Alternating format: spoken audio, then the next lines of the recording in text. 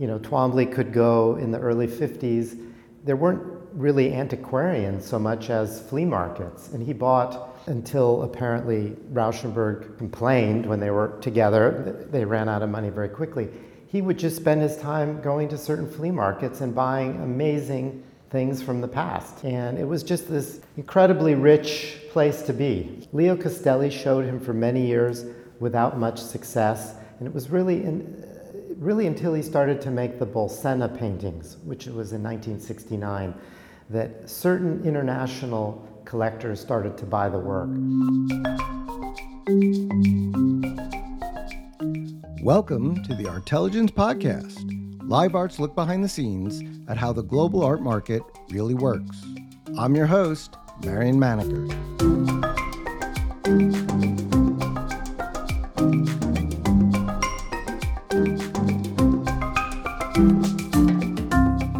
This podcast is brought to you by Live Art, the global art marketplace that puts you in control. Download the Live Art app to get all of the most relevant art market information, as well as access to exclusive private sales. Or visit us at liveart.io.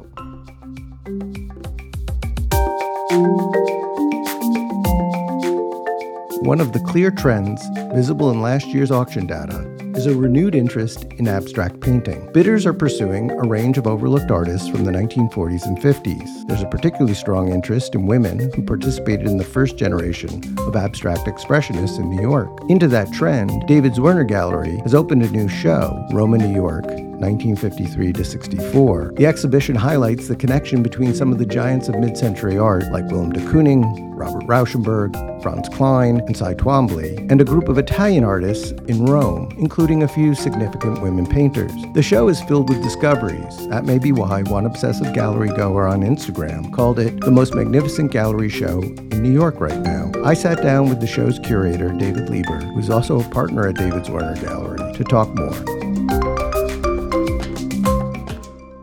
David Lieber, thank you for being part of the podcast. Pleasure to be with you. So you put together this show called Roma that talks about the transatlantic connection between many of the high modern artists, both in New York and in Rome, during a period when Rome was sort of the center of Italian art and the emergence of a vibrant modernism. It's based on an earlier show or book by Germano Cella. I'd love for you to just give us the thesis of the show and also the connection to Cella. I read this book in, I think, 92 or 93 when it came out, and was working closely with Giannenzo Speroni in those years, and thought this would be an amazing exhibition. There was a small exhibition at the time the book came out. It was published by the Isabella del Frate Foundation, which had a very small space in the Fuller Building.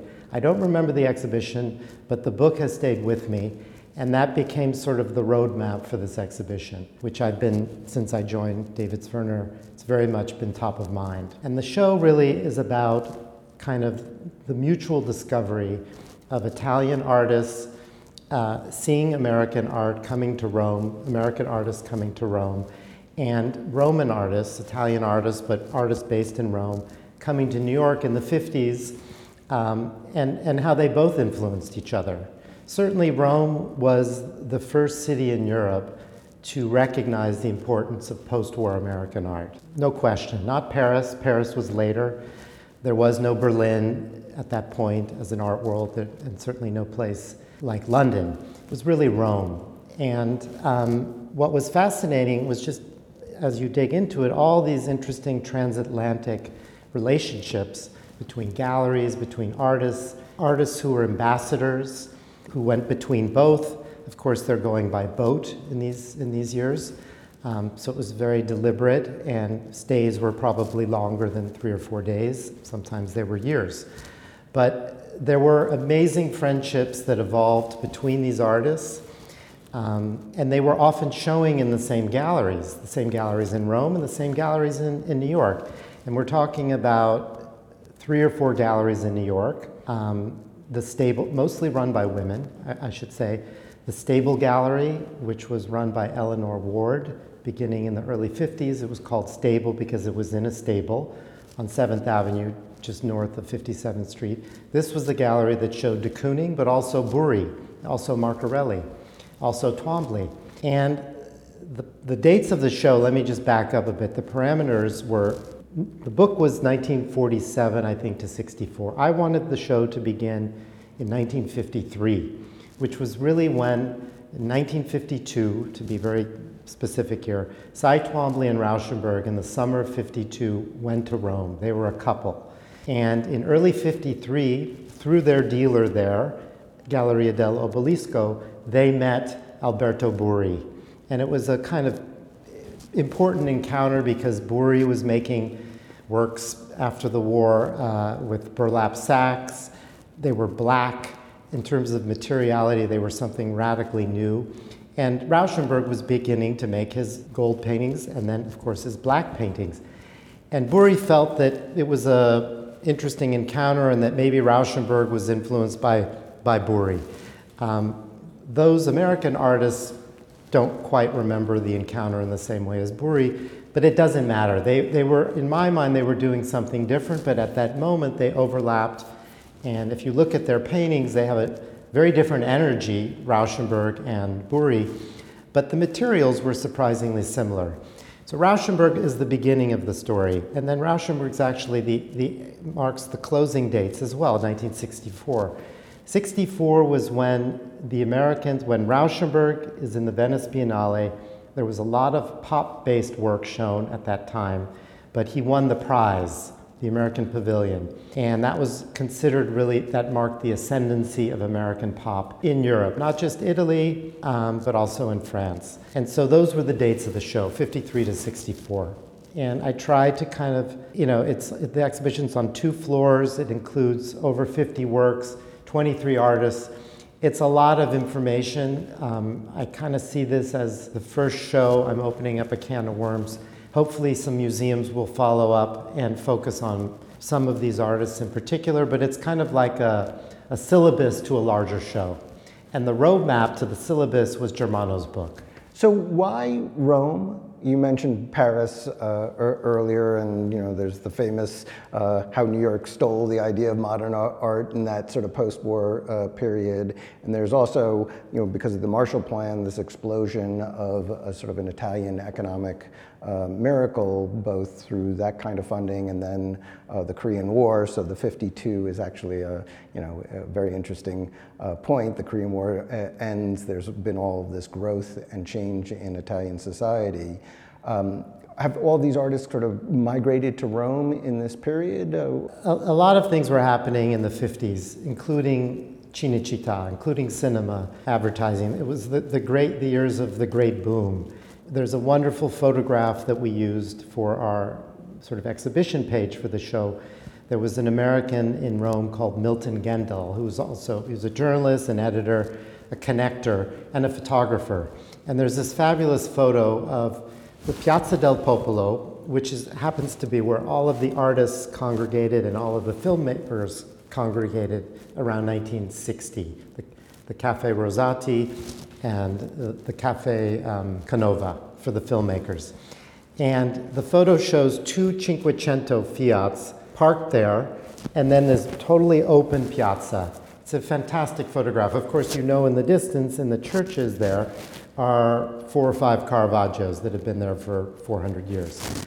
And so Rome was the place, and you can't underestimate the importance of all of these cultural figures coming together, writers, poets, filmmakers.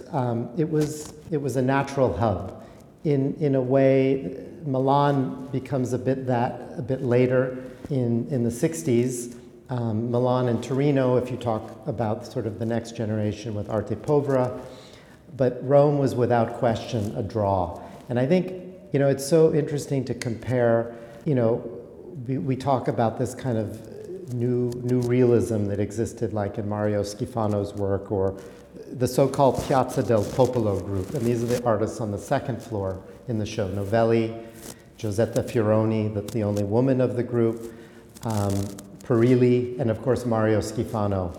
And We call this neo-pop, or they were aware of American pop, but it's so different how pop art in Rome was archaeology, it was Michelangelo, it was also advertising, it was Monica Vitti.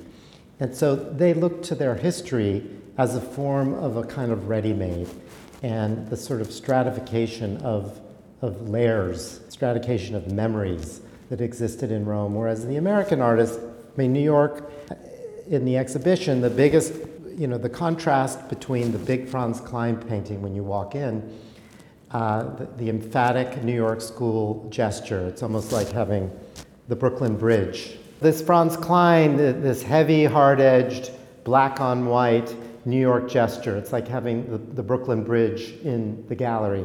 And then in contrast, on a much smaller scale, you have the work of Carla Accardi, also black and white from the same moment, a little earlier, but painted in cassine, kind of a tempera, a very old material. It's kind of, that dates way back. Very matte surface. It's white over black. So it's sort of the opposite of a Klein painting. And it had a very different energy to it than the Klein, but it's so interesting to see them together. So Klein is a great friend of de Kooning's in this period. Did he go to Rome too, or is this? Yes, all of the Americans were in Rome, if not for a short stay. They spent extended time there, like de Kooning in 1959, beginning with Philip Guston, I think in 49, I believe. But all of these artists, and there was an interest, and their work was known. They were being shown particularly at La Tartaruga Gallery, which was by far the kind of seminal gallery from the mid to late 50s through the 60s. And that was the gallery that showed Twombly, you name it, de Kooning, the Piazza del Popolo group, Burri, really kind of all of the artists in the show at a certain moment either showed at La Salita or La Tartaruga. And there's this community, the one, you mentioned everyone from both the film business, and the artists in these cafes. This community is sort of long-lasting through this period. The artists all know each other. They're all congregating. I mean, this is what had happened in New York in the 40s. Is they all spent a lot of time together. Famously at the automats. Arguing right. in the 30s and 40s, arguing about modern art. Is it the same? A little bit, and like those examples you give, whether it's even the Odeon in the 80s. It's a very short moment. The minute it becomes recognized, it almost has already moved on to something else. And I think if you use the example of Marcarelli is such an interesting case because like Scarpita, who's in the show, they're Italian Americans, they're born in America, but they speak Italian. They talked about how when they went to Italy initially, they spoke fluent Italian, but within 30 seconds, whomever they were speaking to said, "Where are you from?" Because they just didn't understand necessarily at the beginning the cultural references. But Marcarelli went back and forth and was the real ambassador. But he stopped going to Rome in 1959. He would visit occasionally, but he was then, for a period of time, living, I think, in Paris. He was living he was in New York City, then he was in New Jersey, and then he spent the last few years of his life in Parma. And I think he felt that Rome, that moment had passed, and that maybe the market was defining itself in a way. And I think it's important for me to say that, there's a difference between a cultural moment and a market moment. Like these artists were participating in something, but it's not like there were dozens of collectors and waiting lists. That wasn't the case at all. I think the Americans were attracted to how well the Italians, with very little money, could live very grandly in Italy. If anything, the story of the 50s was the emergence of a group of collectors for this kind of art, that there hadn't been... A few. I mean, Cy Twombly, great example. He's the canonical figure, and he's the ultimate sort of, the first real expatriate. There was Twombly, there was Counelis, coming from Greece. You could use the example of Joan Mitchell, who left permanently for France, for Paris, and then the countryside. I don't think of her so much as an expatriate in Twombly either, because they were living very independently, very grandly, somewhat aloofly, but living very well with incredible style. They could do that. Twombly could go in the early 50s. There weren't really antiquarian so much as flea markets. And he bought, until apparently Rauschenberg complained when they were together, they ran out of money very quickly.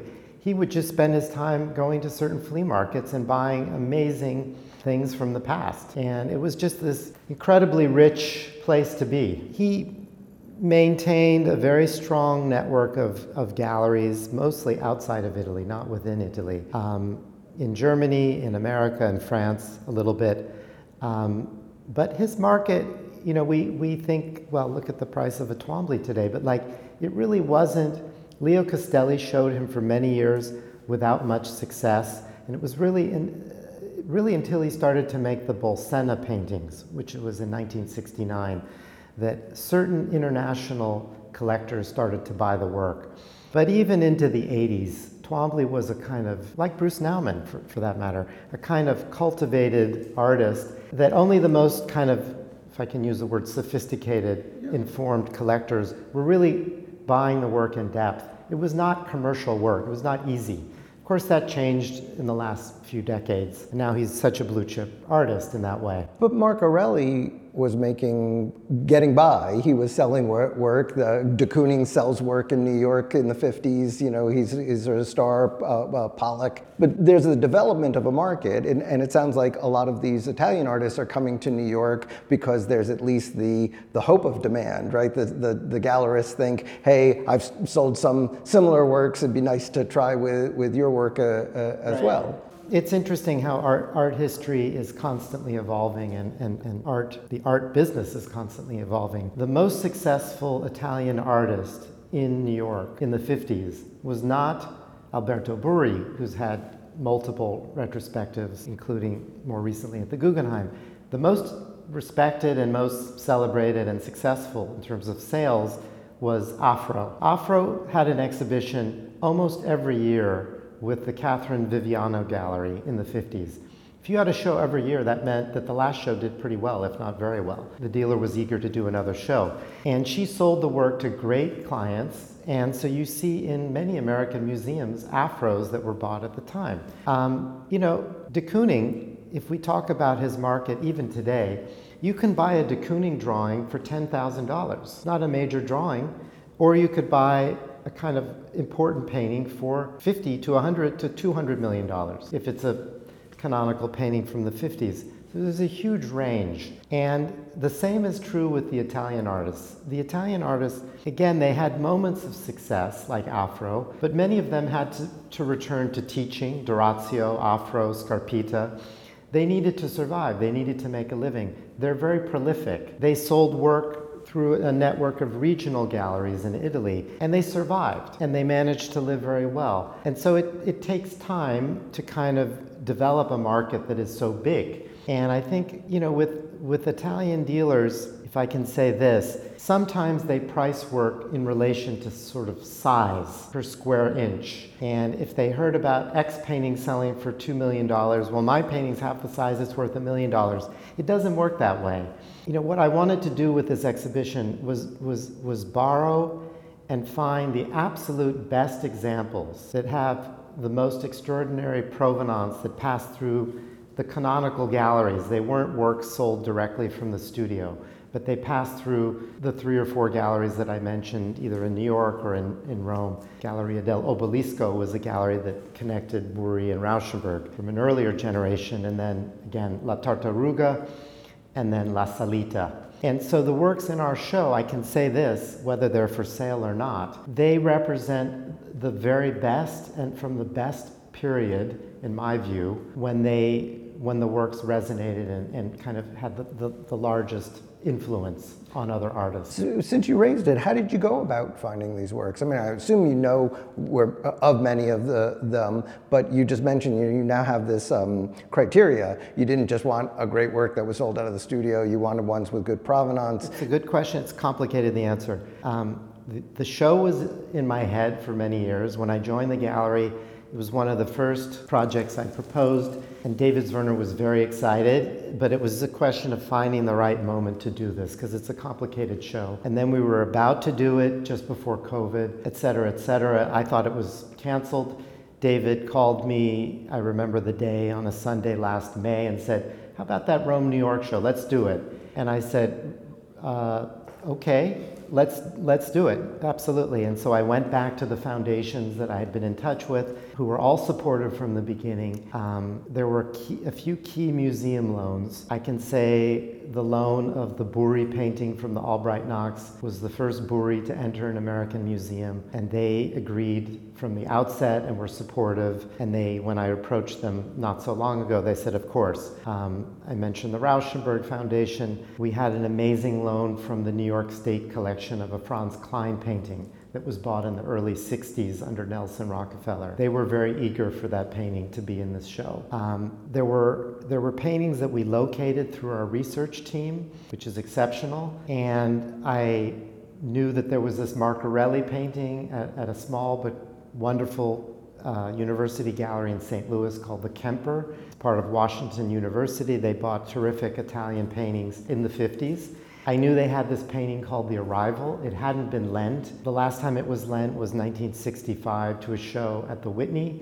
I asked for that painting. That took a little bit of greasing and coercing, and then ultimately the director supported the loan. It was tricky getting loans still in the midst of COVID because there were fewer registrars on hand, and I was mostly lucky. Nearly everything that I asked for, we were able to get. And so through a combination of, I like to dig. I have a library at home. We have a great library here. As I said, our research department. And you just sort of connect the dots, and you talk to people, they mention someone else, and it happens very quickly, very organically. That's the fun part of organizing shows. Well, the exciting thing about the show, you mentioned Marcarelli, you mentioned Afro, is that there's, at least from what we can see in the sales figures, there seems to be a turn back towards abstraction. It makes sense. There's been 6 or 8 years of this sort of,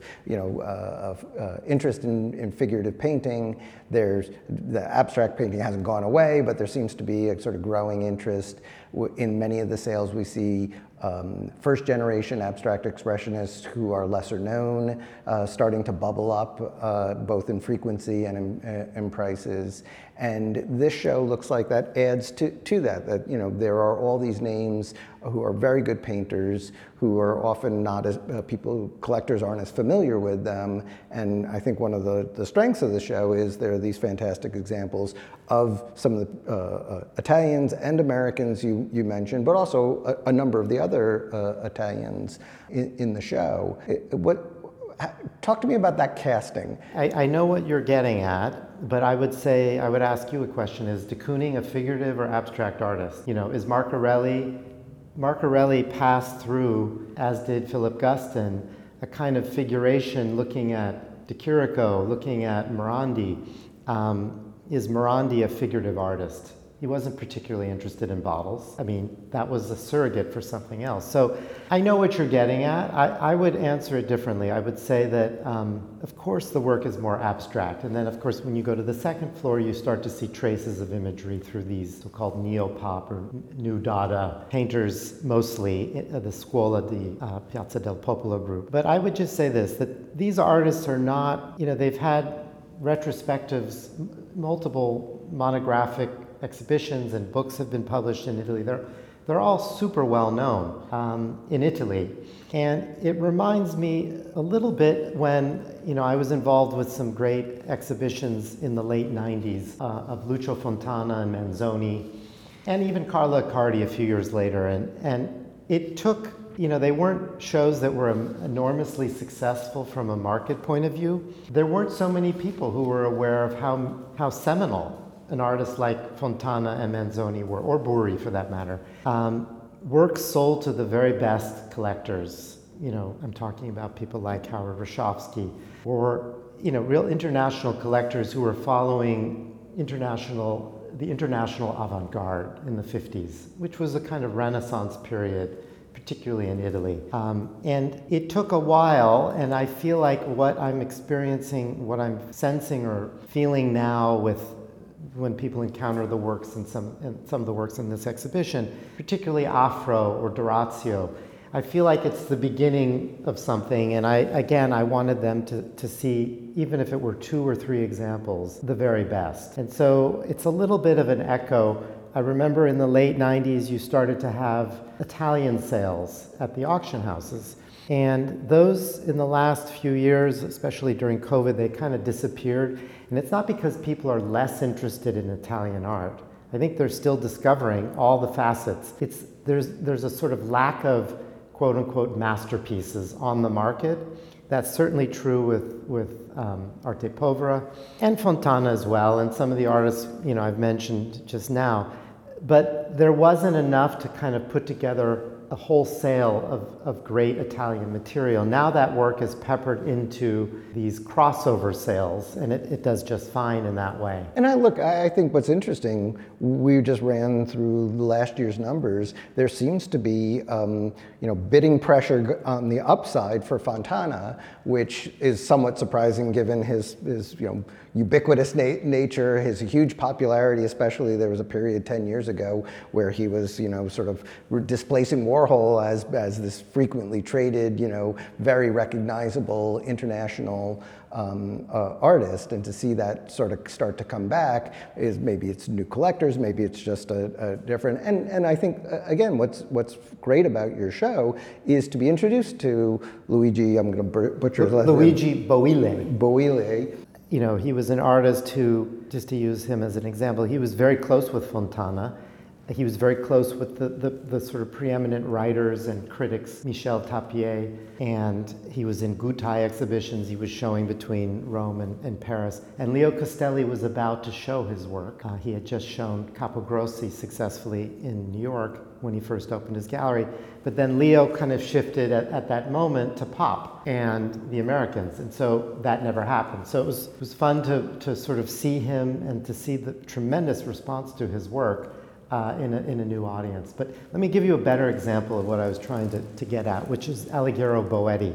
Okay, Boetti, enormously prolific artist. His work was by nature collaborative. It was made 99.9% of it after he moved from Torino to Rome in the early 70s. It was made by other people, his collaborators in Afghanistan and Pakistan later, and then a few people in Rome who were part of his process. He was hugely prolific. He was selling his embroideries in the early 80s on television. The original QVC artist, Telemark.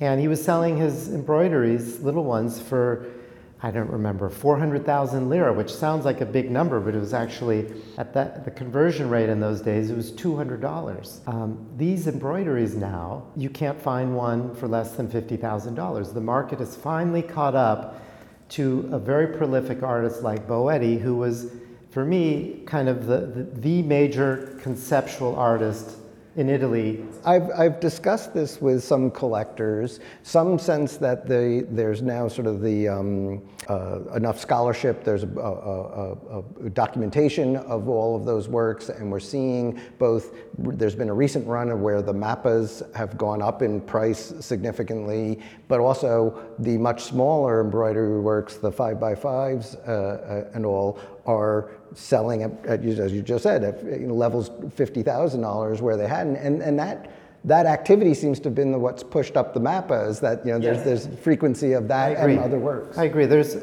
I like artists who, I respond to artists, well, like Boetti, who made fantastic artist books that are now actually quite valuable. But he made work for different sides of the market, and not just the masterpiece, which we now say is a map. But for him, these were all equal. It's just those have become the canonical works, and now there's catalog raisonnés out, so we know exactly how many, but we at least know how many he made of this and that. And he made work for different sides of the market. And I would say Schifano is an artist also like that, who takes some time to sift through everything, but Mario Schifano, and there will be an important monographic show in New York in a museum soon, to be announced soon. But Mario Schifano is another hugely important artist who, was sort of like the Warhol figure in Rome in the 60s. He made experimental films. He was kind of the major cultural figure. He spent a lot of time in New York in the early 60s. When you go through the exhibition, you understand he had kind of quite a deep relationship with Rauschenberg and with Johns and with their work, and you see interesting connections. Jasper Johns was not in the exhibition and could have been. I would say of all the American artists, Johns had a huge influence in Italy, and not just in Rome, but in Torino later with Speroni was the first to show all of the pop artists and minimal and conceptual and arte povera artists, Gianenzo in Rome, in Torino and Milan in the early 60s. And, when I mentioned the influence of the receptiveness of Rome to American art, it wasn't just to the New York School, which is really what this exhibition includes, New York School or whatever you want to call it, action painters, or I think New York School sounds better, but also sort of neo-Dada and pop. Rome was very receptive. Duchamp, for example, was hugely embraced in the late 50s and early 60s in Rome, and then Arturo Schwartz in Milan. So there was a real openness to kind of new forms of realism beginning in the 60s. And there were those two different international pop shows about 5 or 6 years ago that were circulating in museums, yes, that sort of showed what a global movement exactly. pop art was. One show I think was more Eurocentric, and then others showed the iterations of pop all over the world, which was fascinating, even if those happened not contemporaneously, but in the decades later.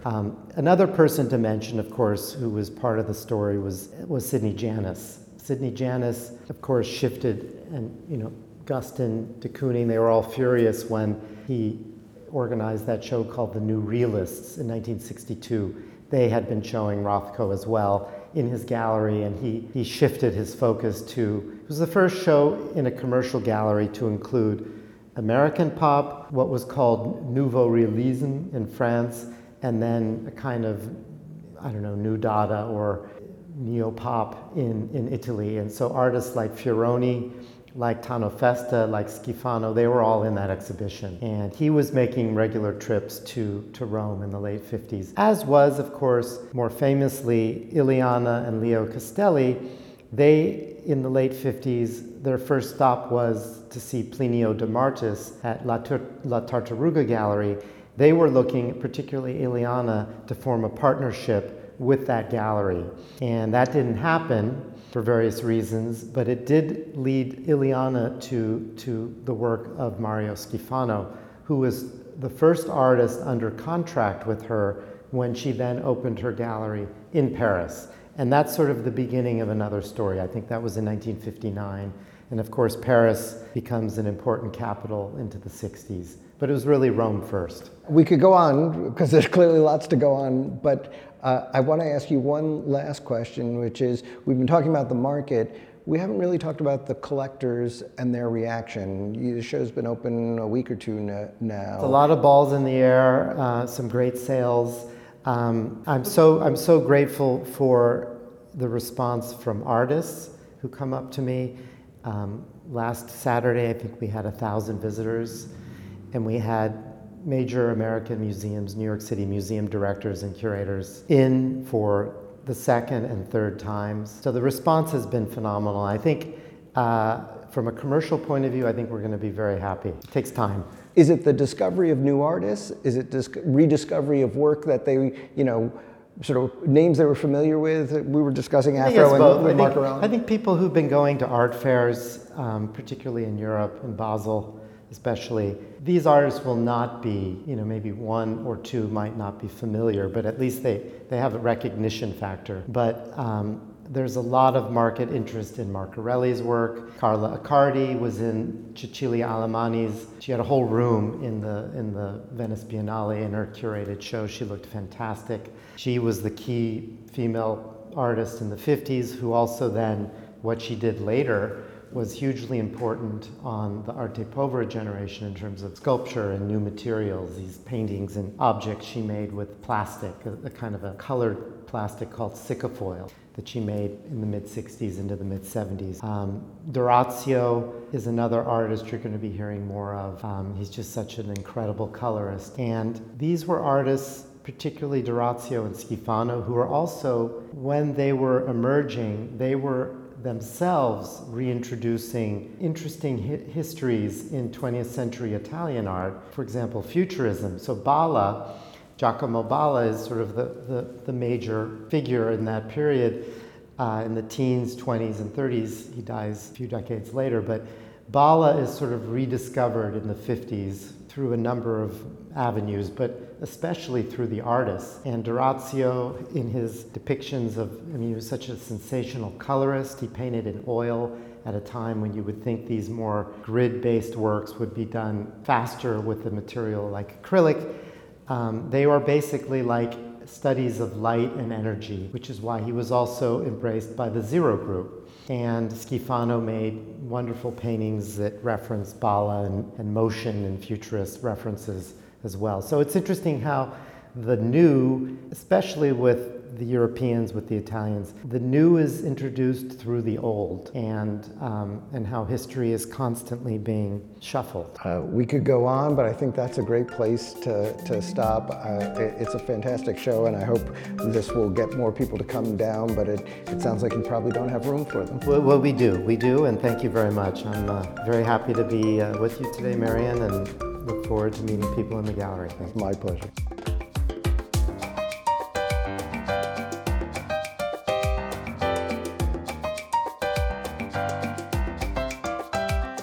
Thank you for joining us at the Artelligence Podcast, edited by Colin Ketchen, who also composed the original music.